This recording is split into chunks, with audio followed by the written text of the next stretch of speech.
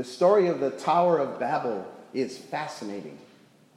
It explains how humankind got many languages. And it reads a little like a fable, or like those Native American stories that answer questions like, how did bear lose its tail? How did humankind get its language? But there is so much more going on here that to simply call it a fable is to miss the message it has for us today. When the great flood had subsided, God told Noah to be fruitful and multiply and fill the earth. But the people of Babel were anxious, afraid of being dispersed to all four corners of the compass. From that fear came a need for security and strength in numbers. They said, "Come, let us build ourselves a city and a tower with its top in the heavens, and let us make a name for ourselves. Otherwise we shall be scattered abroad upon the face of the whole earth." But the problem with too much security and strength, then and now, is it can lead to arrogance and a sense of self-accomplishment instead of leading to reliance upon God. So God comes down to check out the construction site at Babel and is not very happy at all. Look, they are one people, and they have all one language, and this is only the beginning of what they will do. Nothing that they propose to do will now be impossible for them. I used to read this story and think God was actually becoming envious of humanity's accomplishments. And that's in a way how it sounds. I mean, what's so bad about nothing being impossible for us to accomplish? Well, I think the trouble is we then tend to forget God when we think we've achieved our successes through our own merits. That can quickly lead to hubris and self-satisfaction, as much as it can also lead to great accomplishments. Priests, of course, are never prideful or self-satisfied.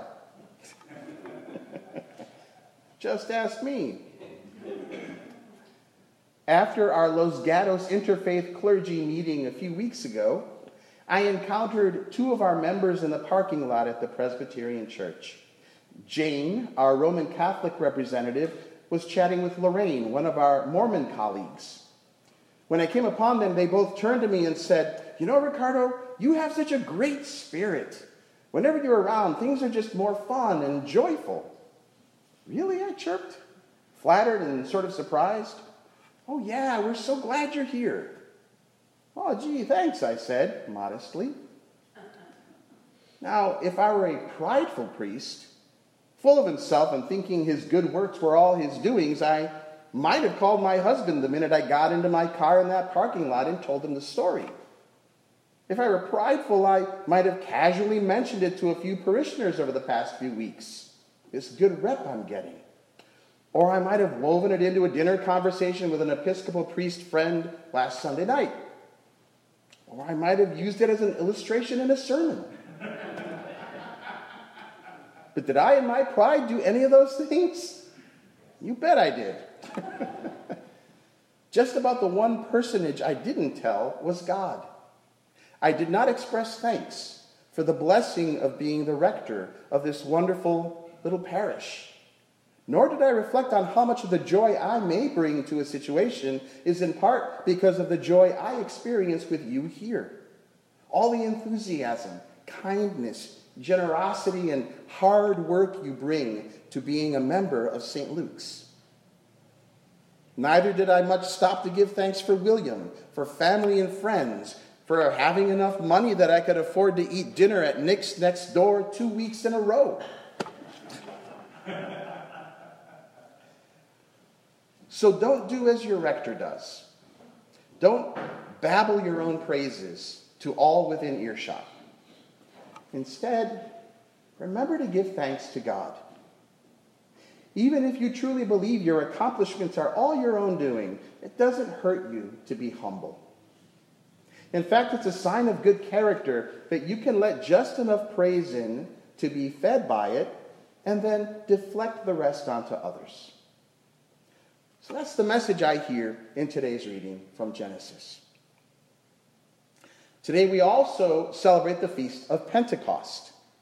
the Holy Spirit manifested itself as wind and flame over the disciples and those gathered together that day. Fire provides energy and gives us light, gives us vision.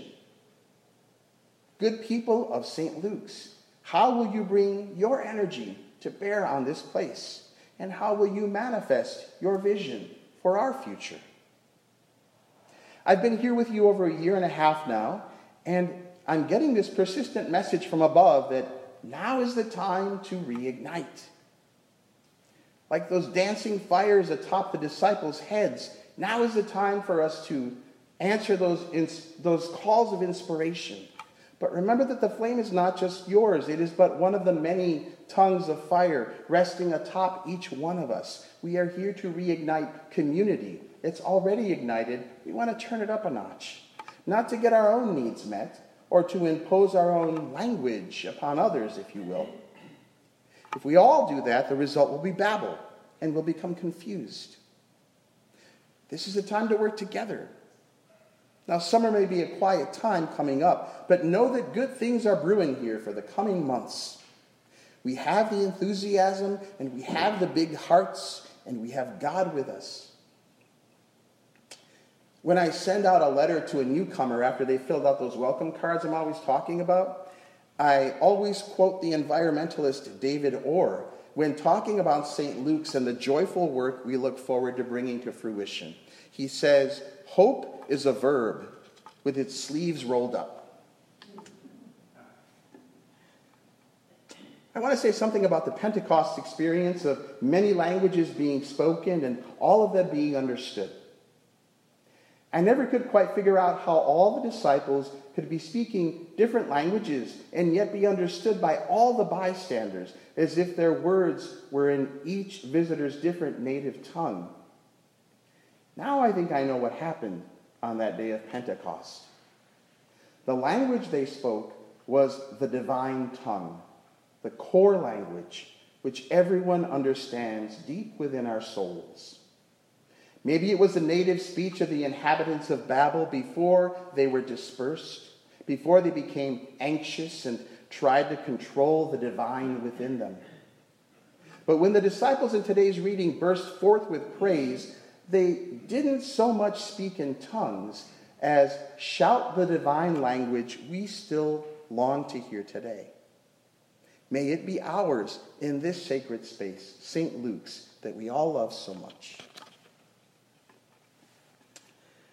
Back in Long Beach, when I was there about 3-4 years ago, an Episcopal deacon friend once confessed to me that he'd gone to a Pentecostal church in his younger years. This is not something you're supposed to tell other Episcopalians, apparently. He had actually spoken in tongues on occasion, though it didn't feel genuine at first.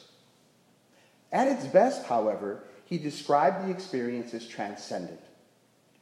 I sensed the presence of the Creator, and my response to that nearness was to spout praise, he explained. I didn't know what I was saying. It was gibberish, but I knew what it meant. And it was all praise and joy. I asked him, where did the sounds come from? Were the words of praise yanked out from you? Or did you initiate them yourself? He thought a moment and then replied, neither. They burst forth from me without any effort on my part, as if something else inside me was responding to God's presence. That got me thinking. You know, it could be that the Holy Spirit already resides in us, and that when we summon it, its arrival comes not to us, but through us. Maybe it's best to leave it all a mystery, unexplained and not interpreted. The Holy Spirit, who knows? Our attempts to speak of the Holy Spirit probably sound like gibberish to God.